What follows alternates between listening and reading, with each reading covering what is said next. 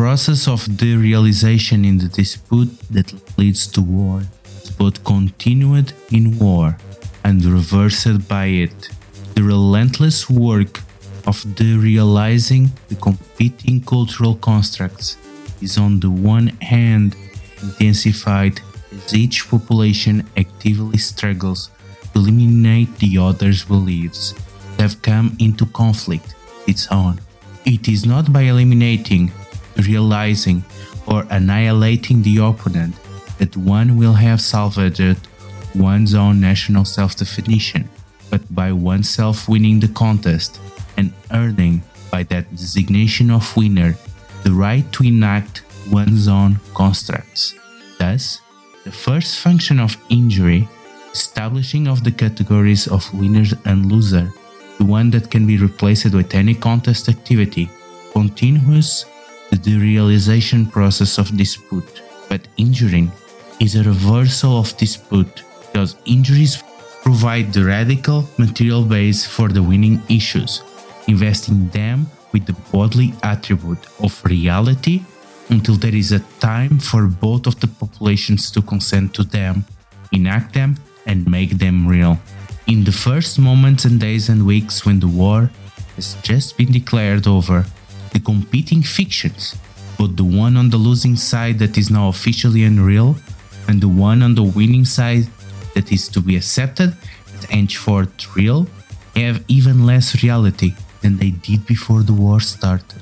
And the sudden abrupt assertion, now one of those constellations of beliefs will be accepted as true, would be a vacant absurdity if there were not something giving it a compelling quality, not only memorializing that a process of resolution indisputable took place, but also lending those attributes of compelling reality and indisputable facility to the outcome as well. Thus, the relentless and extraordinary physical alterations occurring in war itself are framed on either side as its opening as its close, by uncharted issues deprived of substantiation.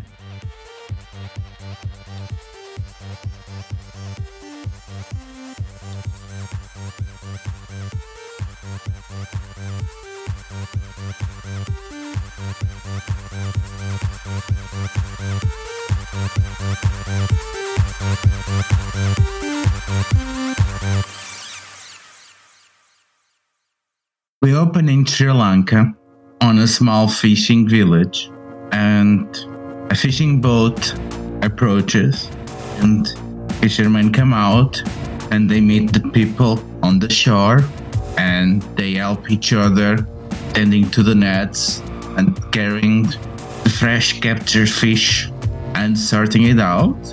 There are a bunch of trucks waiting to carry the fish out, and we see one of the fishermen go with 3 wooden crates full of fish, come towards one of the trucks and start pulling out the winches, the back, starts to stocking them, the cargo container. That's when we turn and see approaching highwaymen. We see Johnny just ease back onto like another nearby crate that doesn't have anything in it. It's been unloaded already, and he kind of just sits down and very quietly pulls out a revolver and starts spinning the cylinder, making sure that each chamber is loaded. And as he does, he says, "Good catch today." And the man turns around, pausing for a moment only as I realize that it's being addressed in English. We see Monaco, or the spy formerly known as Monaco, George Lazenby, like the long beard, burn marks on the face, scar in the front of his forehead, barely covered by dirty hair and the beanie, and he just looks defeated as he recognizes Iron Man. "Yeah," says on a tired voice, "how did you find me?" That's the thing about you, Lazenby, is you have this truly, and I mean this in the nicest way that I can, slippery quality about you. You make it out of these just the worst scrapes. Maybe a little worse for wear, but you always make it out. I watched them missiles hit that beach. Just didn't feel quite right. I put out some feelers. Heard that somebody had spotted someone that looked an awful lot like George Lazenby out in a little fishing village in Sri Lanka. Damnedest thing. Can I be honest with you? Yeah, whatever, man. You look like shit. Yeah, I do. But I'm done. You know, I'm done. After everything, after what just happened, after everything blew up, like, what was I to do? To drag myself back to England to continue to do the same crap? 20 years ago, I wanted to call it quits. And I did not because of your friend. My wife, the love of my life, she was killed because of who I am, because of this nonsense. And I wanted out. And again, your friend told me that I needed to commit to one path, either to forget her and continue to devote myself, or continue as what we were planning, just to leave this behind. And based on his advice, I continue. And what the fuck that got to the world. I'm out now. Here's the thing, Lazenby. That's a sad story. A lot of people got sad stories. And the thing about them is they are all, most of the time, actually pretty sad. But, you know, I have to wonder how many people out in the world have sad stories. And the villain of those stories is Monocle. I know you wanted out, and I know Felix convinced you. That's, as far as I'm concerned, not quite the same person as John Doe, although that's something we're going to have to reckon with at some point, I'm sure. I wish you had gotten out 20 years ago, I do. I wish you'd never gotten in at all. But the things that I wish, that ain't shit compared to the hurt that you've caused. What if someone convinces you to get back in? You know, it happened before. Could happen again. I'm afraid that's not a chance I can take. And Johnny draws and fires. Where do you shoot him? It's clean. He's kind of seated, and it's the way that he's like sort of angled. It goes under the chin and upward. Yeah, he does not get to tell you that the words that are on his last neurons firing, which is, yeah, is that what you think about your friend? That at some point you're gonna have to put a bullet on him too? But again, perhaps our man knew that was what would be said and made sure that such words were never echoed. I think we see a moment of that in Johnny's eyes as he sort of we see that, and then you see his eyes just kind of become duller as he walks over to Monocle and kneels down and really looks at him. I think he even very gently just takes Lazenby's face in his hands and sort of turns it a little bit one side to the other. And he says, "No more slipping away, I guess," and leaves him where he's laying. So, how did you find about Monaco and that he was on Sri Lanka? Johnny has if he didn't before, he has started to develop a pretty well-connected network of people keeping an eye on things. It was something that he started doing a little while ago, almost kind of on accident.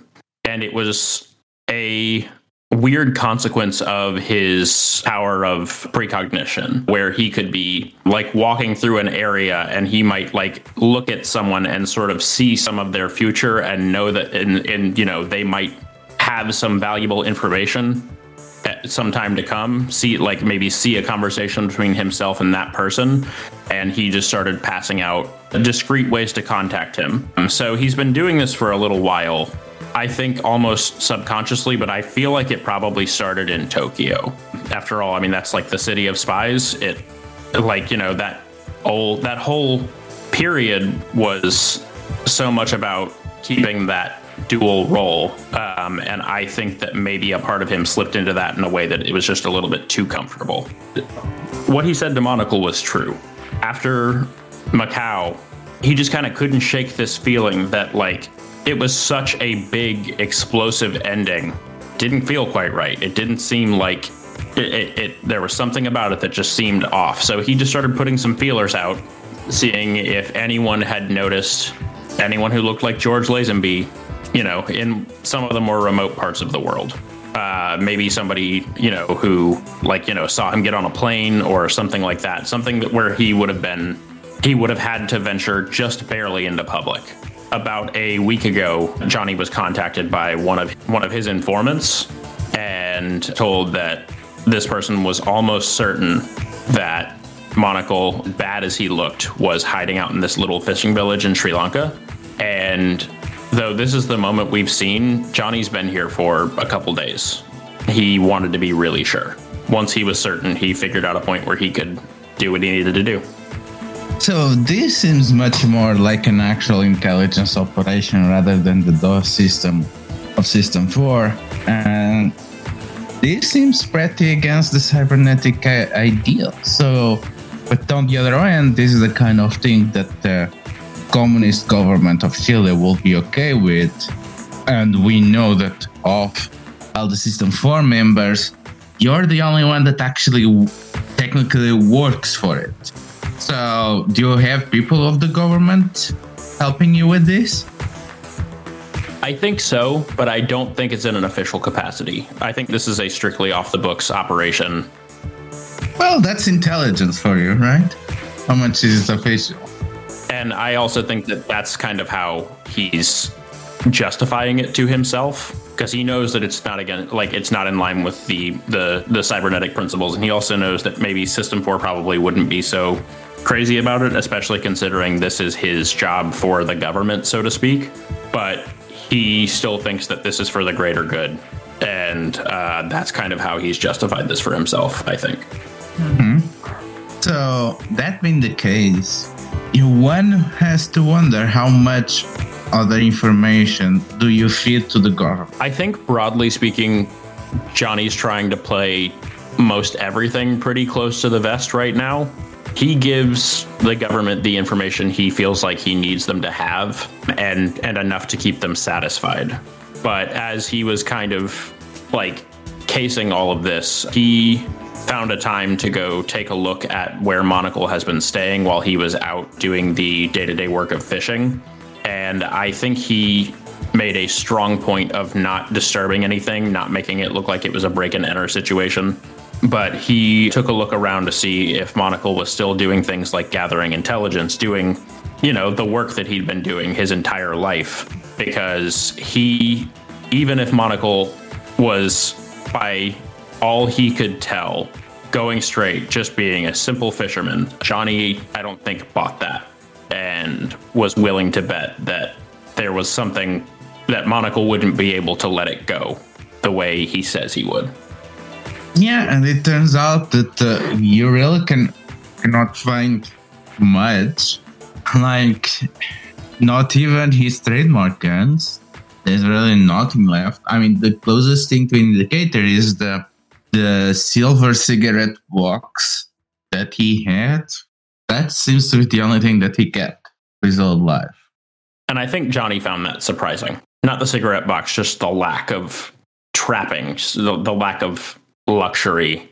If anything, I don't think it made him angry. I think it kind of made him sad that this had really been all this person had, and he had given it up, but it didn't really change what Johnny felt like needed to be done. But I doubt you make all these arrangements just now for Lazenby. You've probably been building this network for a while now. And we all know what is the fish that you're actually chasing after, don't we? I think we see it played out in a number of dingy hotel rooms and bus stations and other innocuous places. We see it the most in the hotel rooms as Johnny cleans a gun and we see every cylinder on this revolver just click. And as we do, we see in his mind's eye the face of Carter Wax on the boat.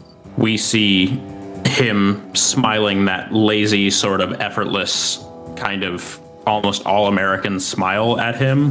The cylinder clicks, and we see that same face with a splatter of blood over it.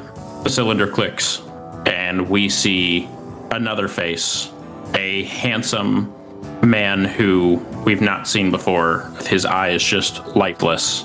A click, and it's Wax looking at Johnny again as he stands over this lifeless man, and that smile, a little more unhinged, a little sicker, just starts to spread over his face. Click, and then a gunshot, and there is a propaganda picture of Carter Wax's face on the wall of this hotel room with a hole right between the eyes. You've been keeping a very close eye on the Americans' operations, trying to figure out how much of what they are doing, and you keep getting help from the government as they see it a matter of national defense, because who knows what the Americans might plot next. So whenever you ask something on that vein, El Poeta is very quick to oblige, and one of the people that you have integrated on your network was Sarah, the maid hacker that you have met in British occupied Japan, because she was able to get into the aerospace communications of the Americans. And she has been informing of you whenever there's some interesting information for sale. And you have yourself been trying to intercept some communications. So you cannot be using the telex system for the Cybernetic International for this, otherwise this would not remain hidden for long. So what is the setup that you have arranged? And you still have it on your university lab for telecommunications, or you have moved it elsewhere? So it's a series of just long-range beacons, and they communicate exclusively in binary. It's rudimentary enough that people would and I don't think that there are enough people who would be able to tap into this frequency, this long-range frequency, and then decode binary, which once translated out of binary, it translates into a cipher that Johnny wrote himself. And he has made sure that these beacons end up in the hands of anybody who's been providing him information that he finds particularly interesting. And he keeps, the receivers for these are very small. He keeps one in his office at work at the university. He keeps one in his house. I think he, if possible, when he's out and about, tries to keep one on him. They're fairly, I would say maybe palm-sized, and he tries to make sure that he is ready to receive interesting pieces of communication on those at all times. Everyone else who's been informing him is using relatively straightforward things. Letters. He has I think as best he has been able to rig one up, a private telephone number at his home that people can call him at if they have stuff to tell him. But if they've been providing useful and good information consistently, they have one of these beacons and they can transmit that stuff to him directly so that, not everyone finds out about it right away. So it is when you come back to Santiago from your journey across the world that you find, for multiple people, a distress call that has been going on, that has been intercepted. A distress call that is coming out from the moon.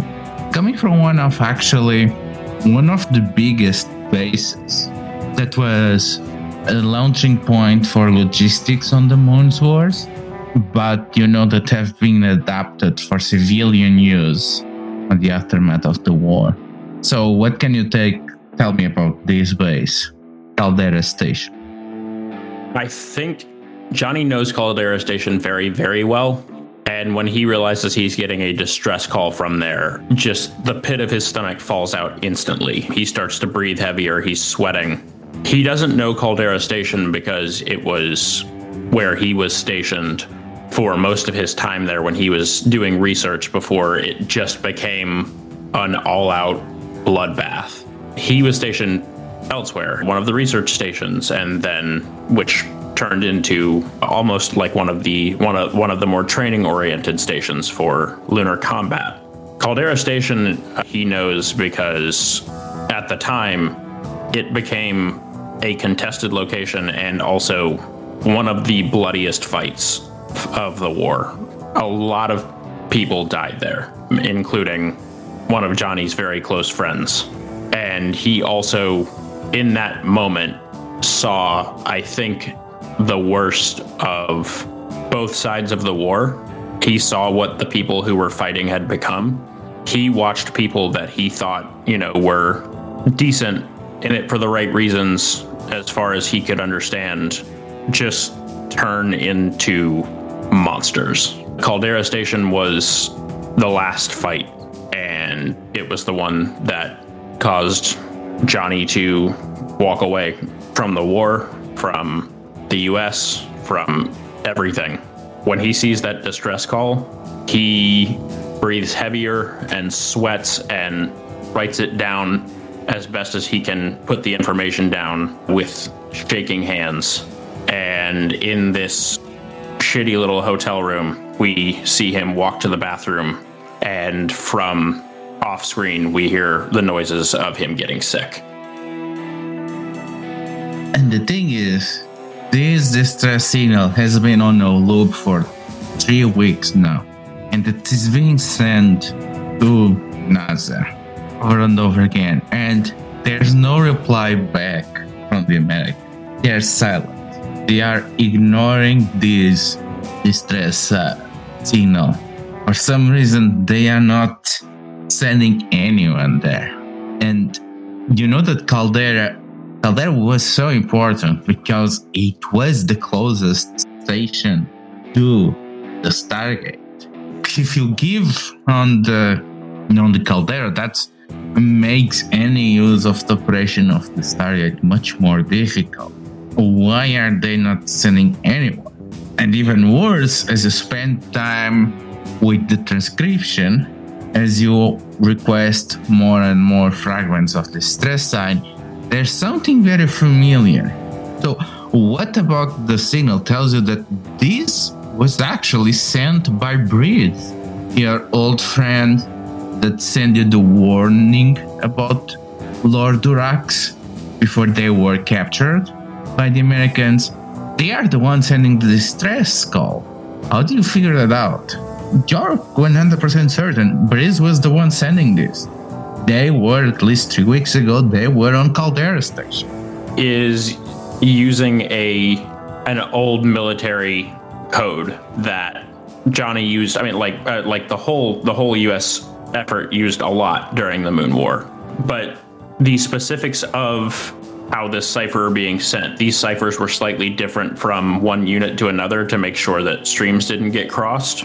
And the reason that Johnny is sure that it's Breeze is because every other member of their unit is dead. Breeze and Johnny Jennings are the only ones left.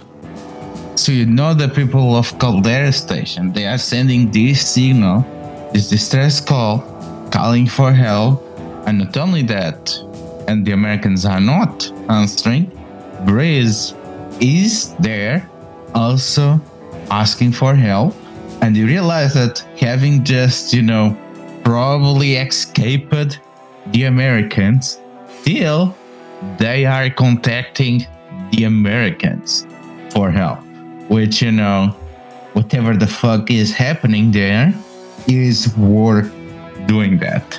Knowing Breeze, why do you think that they are doing that? The last time we heard from Breeze, they were warning us about Lord Durax and an extraterrestrial invasion. Breeze was part of the Moon War. Breeze fought in Caldera. Part of Johnny's unit knows about the Stargate. Breeze has done deep space intelligence for a significant period of time. And Breeze also has a penchant for getting in deeper than they can get out of. So I don't know that Johnny's sure specifically why Breeze is reaching out in this moment.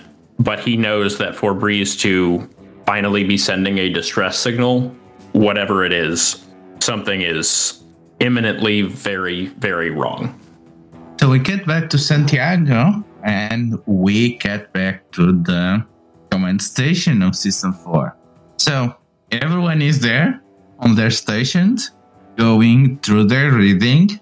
Even a Voidwalker is unusually paying attention, only stopping to answer a call on her share phone.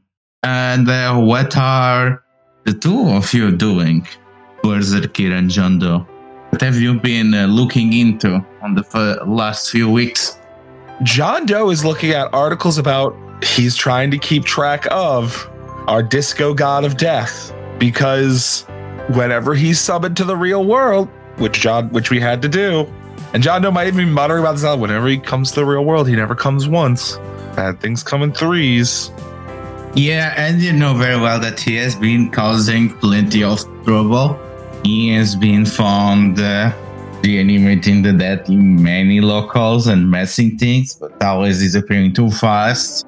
And so to the point that when you actually get reports on that, he also already moved on. But yeah, it's pretty clear that you have rattled him, and Simon Lacre has been jumping around, missing stuff. Who knows where he's gonna pop out next? And in fact, because they are normally in charge of the mystical stuff, I'm going to just... Kiona, you've got anything on Bolivar? Oh, nothing on Boulevard. I think last time that he appeared, he was on Thessalonica, and he's disappeared again. John Doe is chewing a pen to pieces as he's saying it. Just, where do you think he's going to pop? I mean, the only way really to know is to summon him back. But you don't want to do that without a plan. Hate it. You know that we cannot really fight him. That's the thing. Are you researching on anything, any way to contain? Because the best that you can do is war him, or the opposite, and incite him. And well, this is how you end up with all these reports. Yeah, I'm hoping we find some way to like talk him back into the underworld. Yeah, that sounds kind of what I expected. Joachim, you got any ideas? I mean, it usually takes a god to fight a god, usually, or maybe a demigod. Why don't we have a couple of those lying around? Unless Fer looks up from his monitor. Yeah, I thought y'all just were involved on the powers of a god. What ended up happening with that after all? That could have come useful now, dealing with Bolivar, no? Well, dead gods should stay dead, and the other one that we shall not name, that one was too evil and too dangerous to unleash. Probably would do more damage than Boulevard could. Bolivar doesn't seem to really want to hurt people. He just wants something to keep him interested for a little bit. If he'd been really into Rubik's Cubes, this would have been easier. Yeah, if that god stayed dead, we'll not have this problem in the first place, would we? And Voidwalker just shakes her head. Honestly, nothing good can come from messing into that. How about just let them be? If the problem is that they will get bored, maybe they'll just be bored if we are not paying attention. Do you think that he's not aware that y'all looking at him? That's probably only makes things more interesting for him. You might be right, Voids. Or he could get so bored he comes here and looks for trouble. Oh, that will be bad. Are you gonna fight him then? I don't think so. It'll be a John Doe problem. So I'm trying to be proactive. So what is Berserker looking at? So I think Berserker is just pretending to work at this point, just staring at a blank screen, contemplating basically their place in society at the moment. And, you know, kind of a little bit homesick at this point. I mean, we just dealt with a old dead Norse god and the whole thing with Monocle. I mean, yes, took out a very bad person, but also, you know, some people like are still out there. So they're going to look into probably red hexes, like where red hex is. Like they just turn on the computer at this point and just, you know, type in the telex machine, red hex, and see what they're up to at the moment. Because Berserker is just a little bit worried that red hex is trying to resurrect more gods. And we're just going to have more Bolivars to deal with. Yeah, and Red X seems to be currently on Argentina. He's their as things are part of rebuilding. He's there supposedly helping with the aspects of forming a new superpowered defense forces of the victorious Communist Party. I really should check in on the twins. I wonder how they're doing. Yeah, you have not heard of... you think that they left Japan. Of course they left Japan. They left with you. They left with us, I believe. Yes. But you don't know if they are back in Argentina or if they went somewhere else. Yeah. Yeah. And as you are thinking about that, Iron Man comes back. Everyone on the room, they exchange glances because he's been gone for almost a week. He's not said anything. He does not look very well, so maybe he was sick. Also, he did not say anything to anyone about that. So everyone is just pretending to be working as they kind of wait to see what Highwayman does. Do you need some tea or something, Highwayman? You don't look so well. Should you? No, I'm fine, thank you. Where you been, Johnny? I was just out following up on a lead. It's not anything too exciting. Nothing really came of it. That, by the way, is actually sort of a new affectation of Johnny's where he's kind of started cutting people off in sentences or answering very abruptly. Because, it's this thing, he's just gotten so tired now that he's not really doing this thing that he does where he waits for people to finish talking because he already knows what they're going to say. So some of that mask of politeness has started to slip a little bit. But yeah, he just looks exhausted. His face is maybe a little more drawn and kind of tired. He maybe even looks like he's lost just a little bit of weight. And he says, yeah, I just, I was looking into something, but it turned out it was nothing too interesting. Y'all, what y'all been looking into? Oh, nothing too interesting. What the hell kind of goose chase did you go on to make you look like that? Nothing. I just haven't been sleeping so well for a little while. Bolivar, did you figure out what to do about him yet? Oh, I'm still digging. Johnny, you want to go get something to eat? You look hungry. I think we see Johnny sort of take a second and genuinely, physically check in on himself just for a second, and he says, yeah, I'd like that, actually. Joachim, you hungry? Sure, why not? Cuisineers isn't open yet, but I think there's that pretty good food cart in the food garden. Why don't we go there? I have been wanting to check that place out, but actually I've got a spot in mind, actually. A place I don't think I've taken y'all yet. Why don't y'all want to hop in the sidecars and head on down there? Sure thing, Johnny. Let me grab my coat. John and Johnny know each other really well. That is how Johnny also, in the first question, perfectly defeated John Doe's vibe detection. So John, in the exact same counter, as he's grabbing his coat, throws a bunch of paper balls around the room, all with different shit written on them. And it's like, all right, let's go. Voids, clean that up. Why'd you make such a big mess? I want to ask a question. Go ahead. Is the shit written on the paper balls important? That is the thing. They are all important, but all of them are irrelevant save one. There is enough that it would take Johnny a significant amount of time to figure out what the timeline where somebody opens a relevant one and then to read it. Boom. John Doe's been listening. No, that's very good. Could I attempt an overcome to see if I can figure out which one that would be? Here's the thing. If Lou's okay with it, I'm okay with you knowing because it's just going to make Johnny feel bad. So the thing is that you ask at Void, and Void gonna be first, what? And then just look at them and then snap and teleport them away. So you really need to be the Nova count because you need to be faster than Void Wolf. I like that. I like that as the stakes. Yeah, this is going to be me invoking Principal the Tactician as an overcome. It's a 5.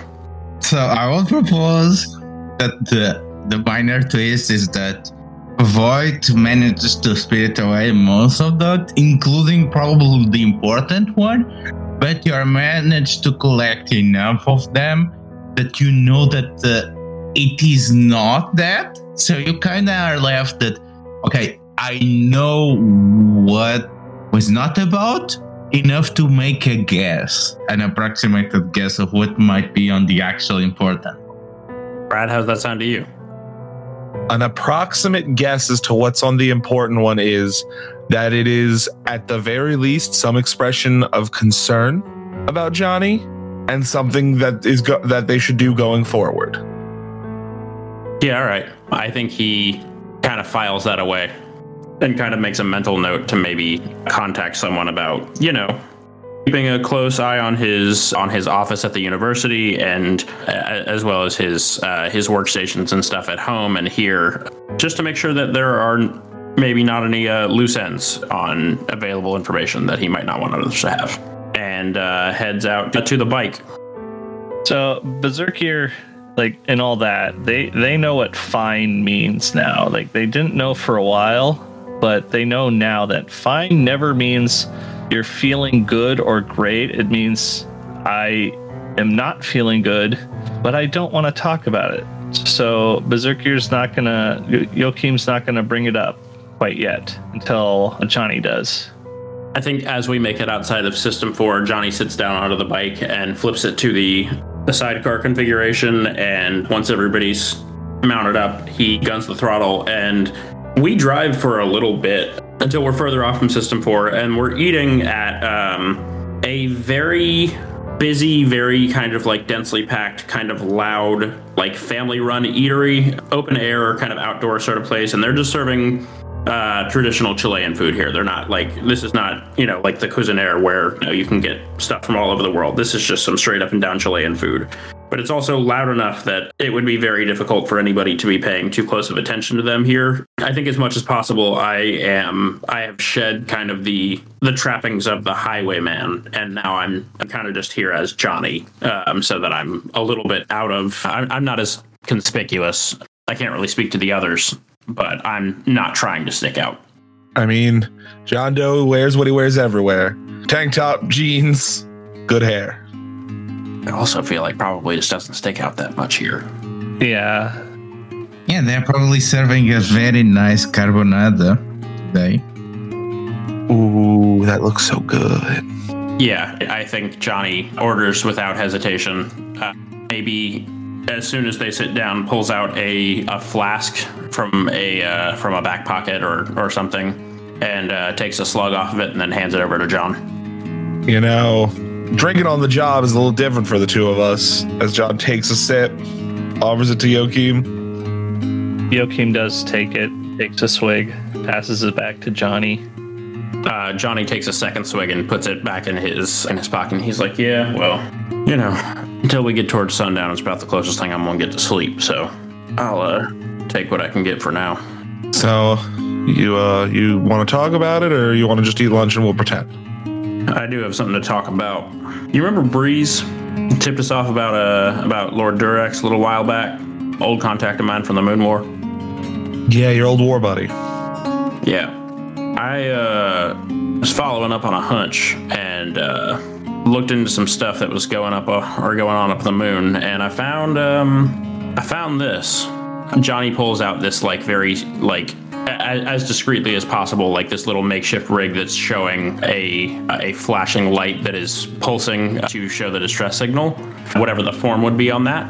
And he's like, there's a distress signal that's been running up on in Caldera Station. His breath kind of catches as he says that. For about 3 weeks now, I was able to get it decoded, and he pulls out a notepad, and I don't actually know what this notepad says on it. Does it have something specific that it says, Lou? Or is it just a general distress signal? The signal is exactly, it's informed that it's Caldera Station, that the Stargate has been acting erratic, that people are missing, that communications from other stations are cut off, that they need to send help immediately because they don't know how long the Caldera is gonna remain habitable. So Johnny passes this pad over to John and to Joachim, and says, "This signal's been running for 3 weeks now without stop. It's been beaming directly to NASA, and there has been no response. 3 solid weeks. I know that this is Breeze.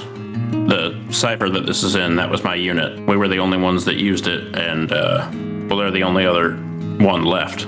The only other person who'd know it. So you want to boot up and rescue him? Yeah, I think I do. All right. Y'all, I mean, I know it's not official business, but y'all will. Johnny, someone in need is asking for help. That is official business.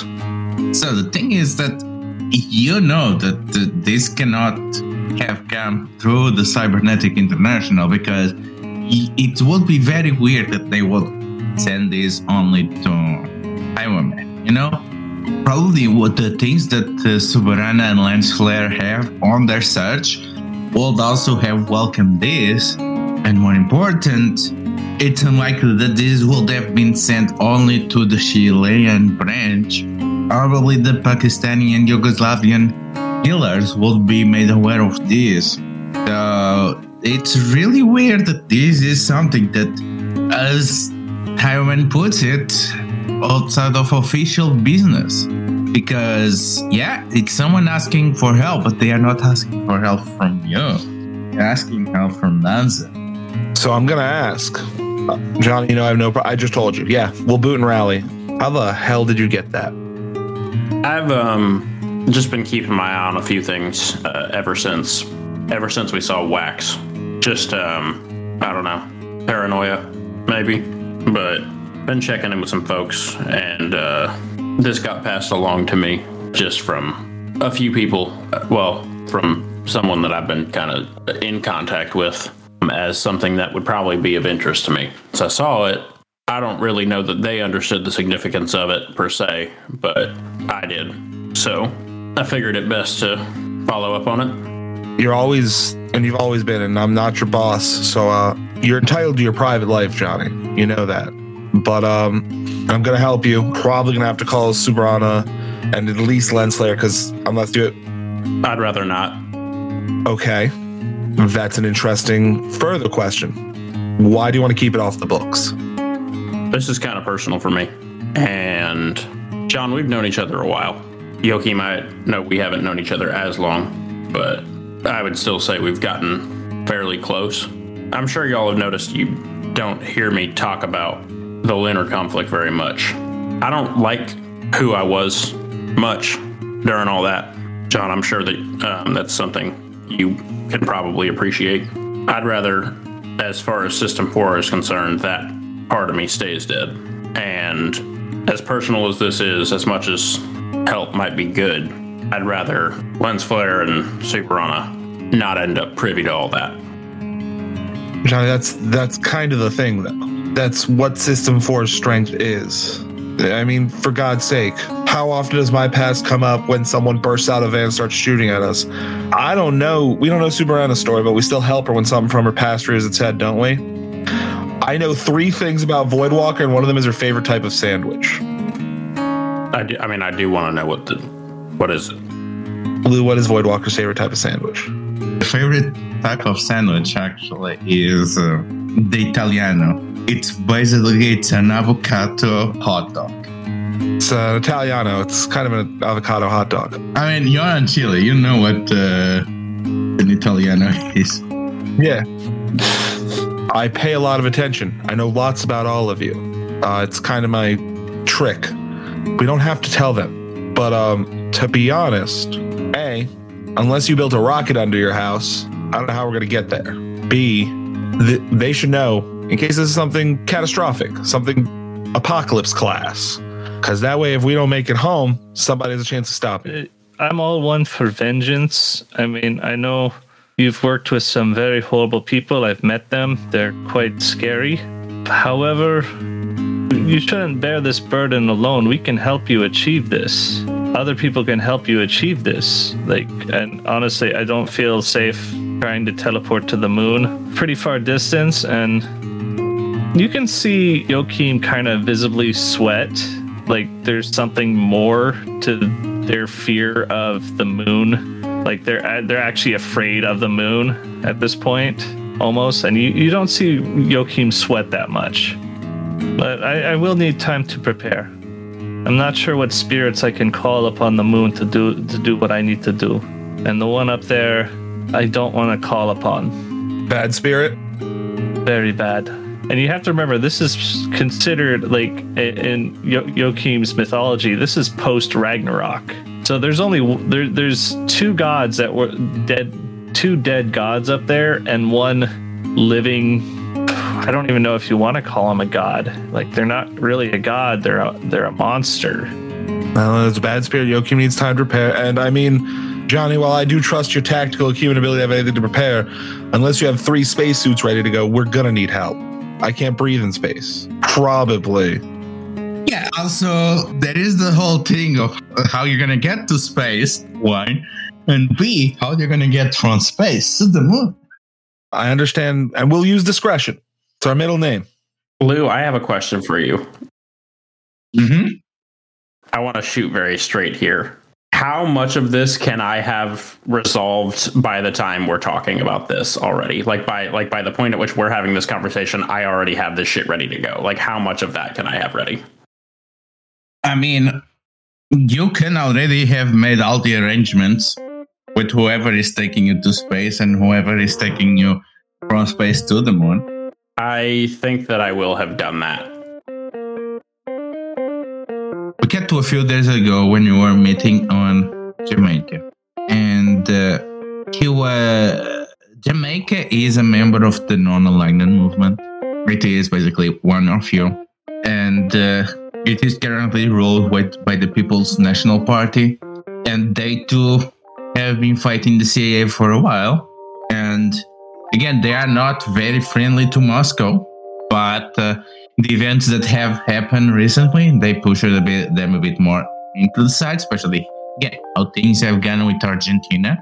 And you know that Border Guard has been there kind of on the low-key, kind of someone that is a much more neutral presence, trying to court the Manley administration. And you, in theory, you are also there representing the cybernetic socialists, trying to pitch the Cybernetic International to possibility to Jamaicans. So, yeah. So you are probably meeting both of you in Kingston. And Bordagor has a nice tan. Seems he's been there in a while. He's wearing a loose Hawaiian shirt showing his muscles and wearing some collared shorts. And he has some sunglasses in the shape of hearts. Yes. Johnny walks up to the bar next to Bordagor. He says, "Say, I gotta be honest, that's a great look for you, George. Mind if I buy you a drink?" And he punches you in the face. Johnny just goes, You saw it coming. yeah. No, I did. So I think I do take it. I saw it coming, I think, enough to make sure that I was positioned in such a way that it wasn't going to be this absolutely devastating blow. I was ready for it to so wherever I land, it's not going to be the hardest that it could be. The way that he hit me is not going to be maximum impact. But I take it, and I stand up and sort of wipe some blood out of the corner of my mouth, and I'm just like, all right, fair. That drink, though. Yeah, get it. I cannot believe you were in the same room of Kissinger twice and you did not do this to that motherfucker. It's on the list, I promise. Timing is important. I didn't want to have to... I think he kind of stops and thinks back to the last time that he saw Kissinger and who else was in the room with him. And his expression almost immediately darkens. And he says there was a complicating factor. Made things a little tougher. He waves over to the bartender and just holds up a 2. I think they're probably just having sort of the house specialty, which, if I'm guessing right, is probably... it's Jamaican, so it's probably Ray and Nephew. He says, "George, I realize I'm not in much of a position for it, but I was hoping I could ask for your help on something." And I think as much as is reasonable, I think he pretty clearly lays it all out. I don't want to recap it all for the sake of, not boring the audience with repeating all of the same information over and over. But I think Yeah, but what are you holding out? Anything in particular? I'm not having anything spring to mind as something that needs to be held off, because I think I'm just trying to express the urgency of this, and I don't think I'm explicitly saying I'm not trying to let System 4 know about this, but I think the fact that I'm here talking to him, George knows that I am off the books here, sort of by implication. So I don't think there's anything that immediately comes to my mind that I would be holding back, except for maybe just not going into great detail about every individual thing about the situation, because I'm trying to hit him with the elevator pitch. He kind of ends that with, I know you're fairly well connected, and I know that there's a Soviet presence. I was wondering if you might be able to get us up there and maybe even accompany us, because, I mean, you know, I've only ever heard rumors. They used to say that Bordergore himself was operating in secret like a ghost on the moon. I don't know if that's true, and frankly, that's none of my business. But if you know anything about what took place up there, you know the horrors that people saw. There's a risk to this old friend of mine, and beyond that, to the world at large. Differences aside, I could really use your help on this. It seems like a rescue operation, not usually my kind of stuff. But yeah, I can get you to Baikonur, and I can get you on one of the rockets. I can take you to Vulcan too. There you can probably manufacture whatever you need for a landing and get to the moon. I know a super engineer that is there, can help you with that. Of course, I hate to bring out politics into this, but you know that someone is going to exploit the situation. And as you can imagine, the USSR is going to make a big deal of this.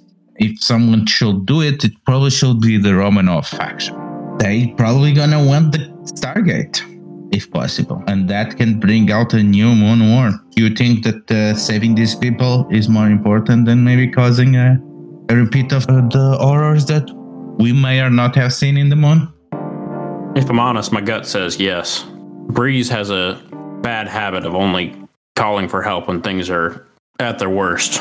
If you can find a way to extract the Stargate discreetly, I ain't gonna stand in your way. I don't want to cause a second moon war, so if we can find a way while we're up there to budget a little, maybe make it look like there was an accident of some kind, we can avoid a larger conflict. Soviets get what they want, and if the Romanov faction would be best served by this, I have confidence that you'll be in a position to facilitate that success for them. Am I right in thinking so? I'm sorry, did you say Breeze? And you never saw him lose his jovial smile before? Yeah, that's right. Y'all know each other? I'm going with you. Not negotiable. If I'm honest, George, glad to have you. Welcome aboard. As we go back to the present, we see someone come in and take the fourth seat at the table, and it is Bordergore with the sunglasses, with the shorts, and with the shirt. Right as that's happening, Johnny says, yeah, on the subject of transportation. So we've spoken to Bordergore about this. Also, Bordergore Thumb War. I immediately offer my hand. Yeah. As y'all put your hands together, Johnny just sort of gently puts his hands on top of both of y'all, and he says, please don't make a mess in this nice family business. Just a thumb war. Yep. All right. Y'all go ahead. Just a thumb war. Thumb war. You can hear the thumbs clashing through the restaurant. The air is vibrating.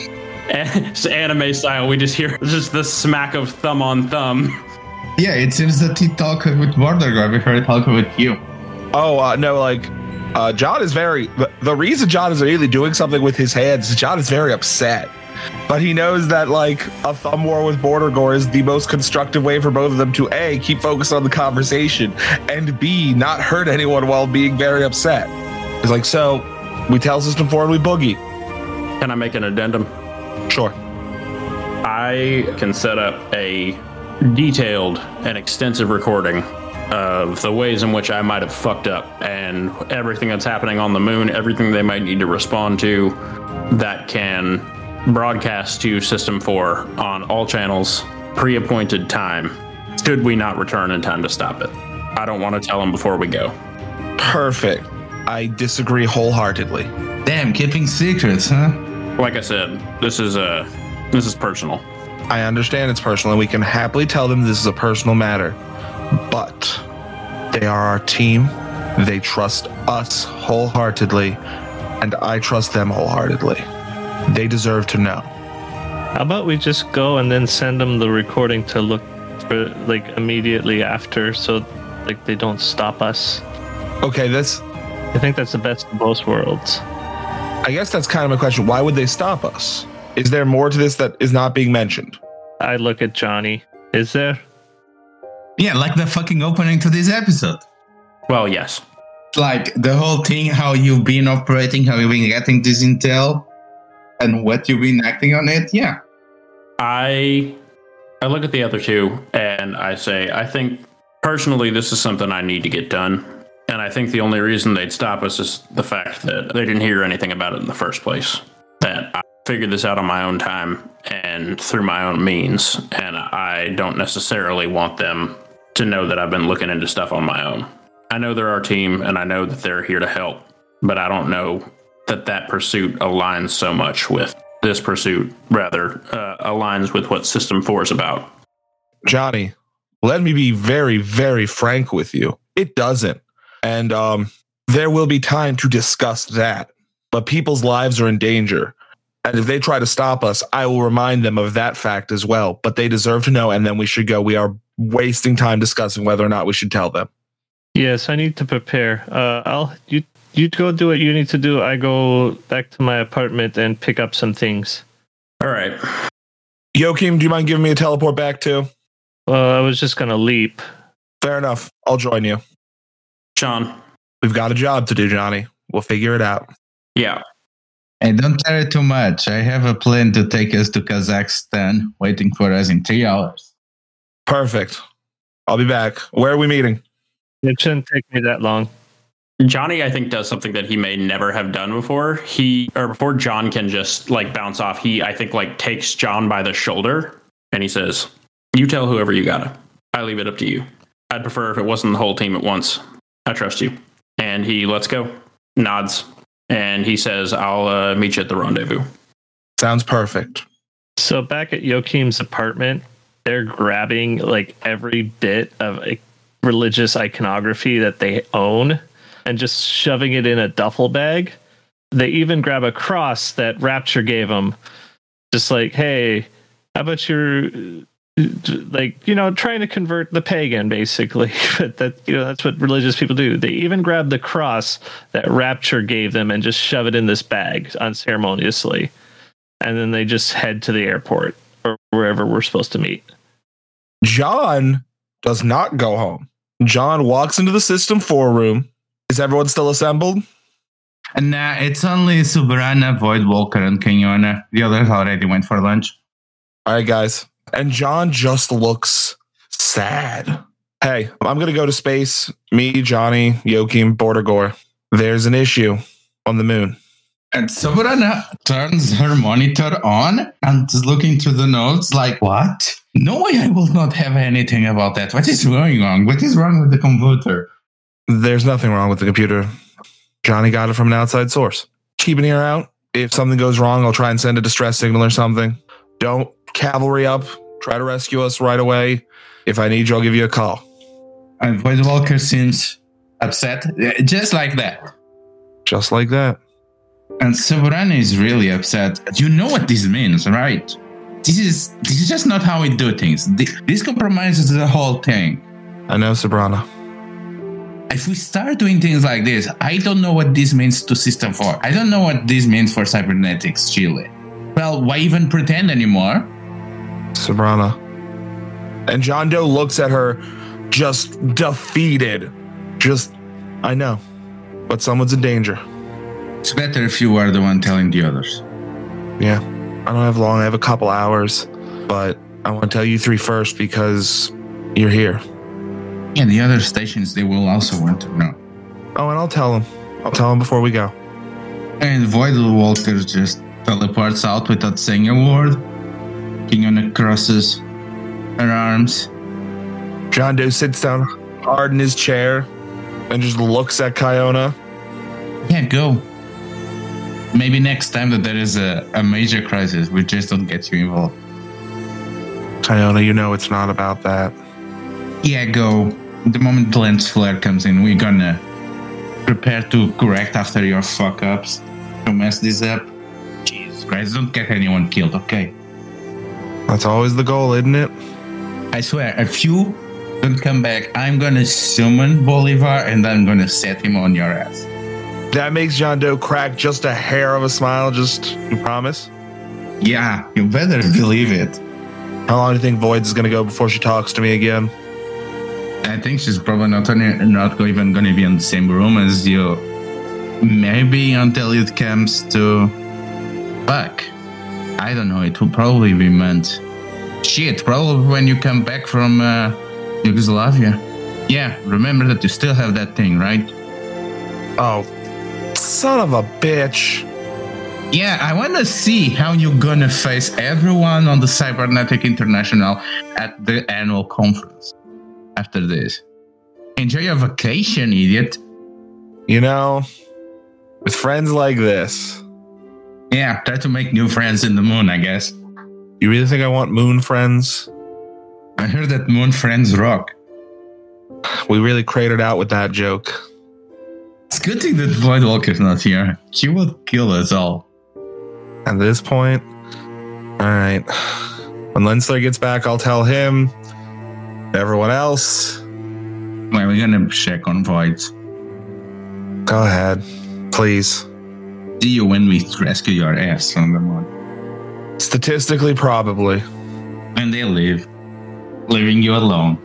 John Doe walks over in this Star Trek-ass command center to a trash can and just crushes it down to the size of a paper ball. And then very calmly puts it down and sits back down to wait for lens flare. Yeah, lens flare comes quite, 1 hour later. And he has his coats on the side and he seems surprised that it's only you. Hey, so what's going on? Johnny got an out-of-network tip that there's something going on in the moon. Me, him, Joachim are going up to Caldera base to deal with it. God damn it, John. I know. I told you many times. You always dismiss it. You cannot trust him. He's my best friend. I have to. Yeah, he still works first and foremost to the government. He's trying to get you and Berserkir opened in. He says it's a personal matter and it doesn't feel wrong. Yeah, that's how he gets it. Next time you're gonna be doing hits for the government. It won't come to that. Come on, Lens, you know me a little better than that, right? Yeah, this is why I'm telling you, you need to smarten up. Next time might not be that personal. I know. I already told everyone else. Yeah, you hear him not talk about the Moon Wars, and you will think that Johnny was the only one that fucking fought there. And it's his personal business. Maybe this will give him some closure. Don't we all deserve that? Yeah, this is what it is for the world exists for your big personal narrative. Hey, now I'm American by resurrection. I don't know. Just be careful, okay? You know it, Lens. If there's a problem, you're probably gonna be the first person I call because you're gonna need time to whip something up to save our asses. Yeah. Again, someone is gonna be using you as a fall guy, and you remember you cannot get tangled on these personal issues because everyone keeps voting you as the representative of the Chilean cybernetics and system for a reason. People trust you. People see themselves on you. People want to believe on you. If you get tarnished somehow, I don't need to tell you what that means for what we want. And fuck, you are a symbol of our beliefs, and you are technically betraying them now. For a personal issue for a friend. Remember that it's not only you that you represent. I know, Lens. You're right. I wish it was easier. It never is easier. Well, at least we have the Solex thing that's gonna give us a bit of a goodwill. Get associated with that. Don't go around trying an international incident on the moon. I mean, it'd be interstellar if it was an incident, right? Yeah, we already had one of those just early this year. All right. We're on a tight ship. Be back soon. Yeah. I'll take lots of pictures. Good. John grabs his coat off his seat, looks. We're going to need a new trash can. Someone crushed it down. Someone. All right. See you soon, Lens. Bye. Johnny leaves the restaurant. He kind of promises to meet Border Gore at the rendezvous point and heads back to his office at the university. By the time he's gotten there, the bike has been switched into sort of its street configuration where it looks more innocuous. He's wearing kind of more casual clothes, and he walks in to his office. I think at first he steps into his lab, and we see him kind of messing with a few different devices. And what Johnny's doing is essentially scrambling his communications network in such a way that if System 4 were to go looking for it, they wouldn't be able to find it anymore. Or at least it would take them a good while. And once he feels comfortable with the effectiveness of that, to make sure that it is as encrypted as he can get it to be, which is a not insignificant amount, he then heads into his office and he starts writing a couple letters. Yeah, Roscoe shows up. Hey, Professor, what's going on? I'm about to have to make a trip out of town, and it's sort of last minute, and I'm kind of trying to prep everything quickly. If I'm honest, Roscoe, I've been sitting over here starting to pen my resignation. I know that seems sort of sudden, but I've got some stuff I got to take care of, and I'm worried that I would be doing this university a disservice by staying on staff. Professor, the Chilean infrastructure has no future without you. You're not here to help us. We basically have to start from scratch. We are already pushed to the limits of what we can do, and it's outside of the box solutions. If you leave, that will put us back 10 years back. We will still be relying on the telex. Johnny's leaning on the desk, and he's got his head kind of in one of his hands, and he kind of sighs, and he says, yeah, I suppose that's true. I mean, you're a capable guy, Roscoe. That's the reason I keep you around. You don't think that... Well, part of knowing stuff is knowing what you don't know, and I know my limits. I know that I can figure it out, but having you as my mentor, guiding me, it prevents me from making a lot of mistakes. And that is what is important here, because we cannot afford mistakes. Chile has one chance to get this right. Of course I can do it. Never doubt for a second, but it's more important that I know what not to do, what might be an easily avoidable mistake that I can do. There's kind of a sad half smile on Johnny's lips as he says, yeah, I guess it's good to know good to have someone telling you when you're making a mistake. I'll be out of town for a few days. I've left out lesson plans and everything, of course, and keep all my meeting notes out here and available, so that I'm afraid I'm going to need you to just sort of take my meetings for the next few days. What else is new, Professor? I suppose that's true. Yeah. Worst case scenario, can ask a sabbatical. I suppose so. Roscoe, this is going to seem like an odd question. As near as you can tell, I'm doing my best to do right by you and yours, right?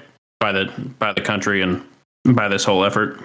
I think it cannot be denied that anyone of the volunteers came here to follow up of 74. They are doing everything that they can, and they have more than earned their place in whatever new society we are building here.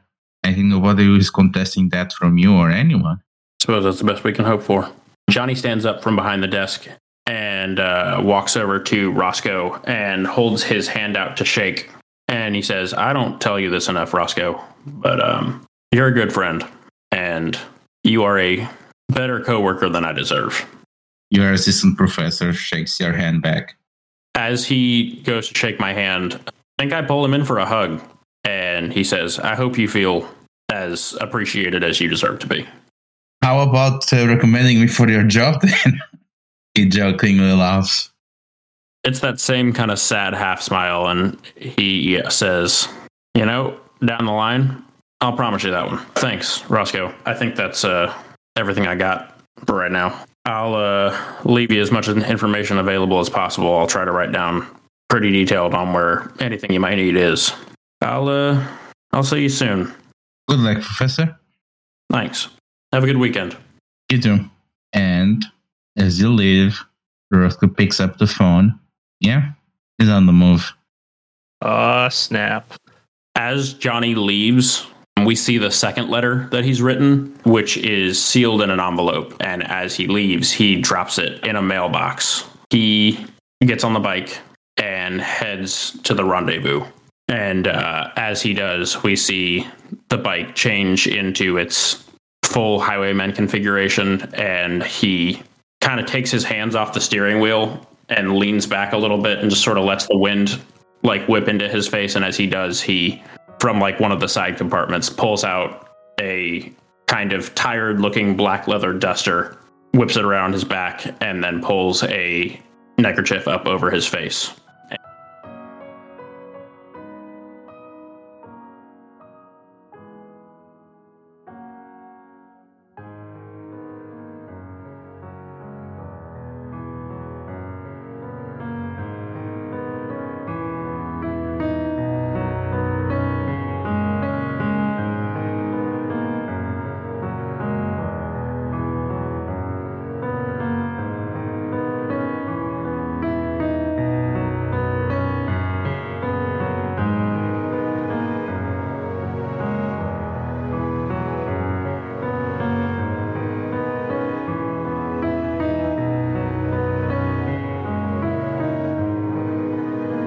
Crimson Gold Agonist is an associate of Court Games and D20 Radio. Joaquin Jarv, aka Berserkir, is played by Brent Thorson. They can be found at Copper Credit almost everywhere. Check out their other podcasts, Splinters of Jade and L5R Thriller Actual Play. They are available for editing work. Message them for rates. Johnny Jennings, aka The Highwayman, is played by Sam Sedlak. They can be found at SGCA Delasek on Instagram and Young Space Dad on Twitter. They are largely imperceptible. John Doe is played by Bradley Handler. You can follow him at Judge the Barbarian on Twitter or as co-writer on Split Roll, where he screams his opinions at you. Ludo handles the rest. You can find them at The Lethal and more of her stuff as Agonizing Crimson at Itch.io or co-writing Split Roll. Citadel Comics RPG is the property of Greater Than Games and designed in collaboration with Critical Hits. Crimson Gold Agonist is possible through the support of listeners like you. You can support us on Patreon, or even better, you can review us on iTunes, and you can spread the word, because there is no better way to get into a podcast because a friend told us about it.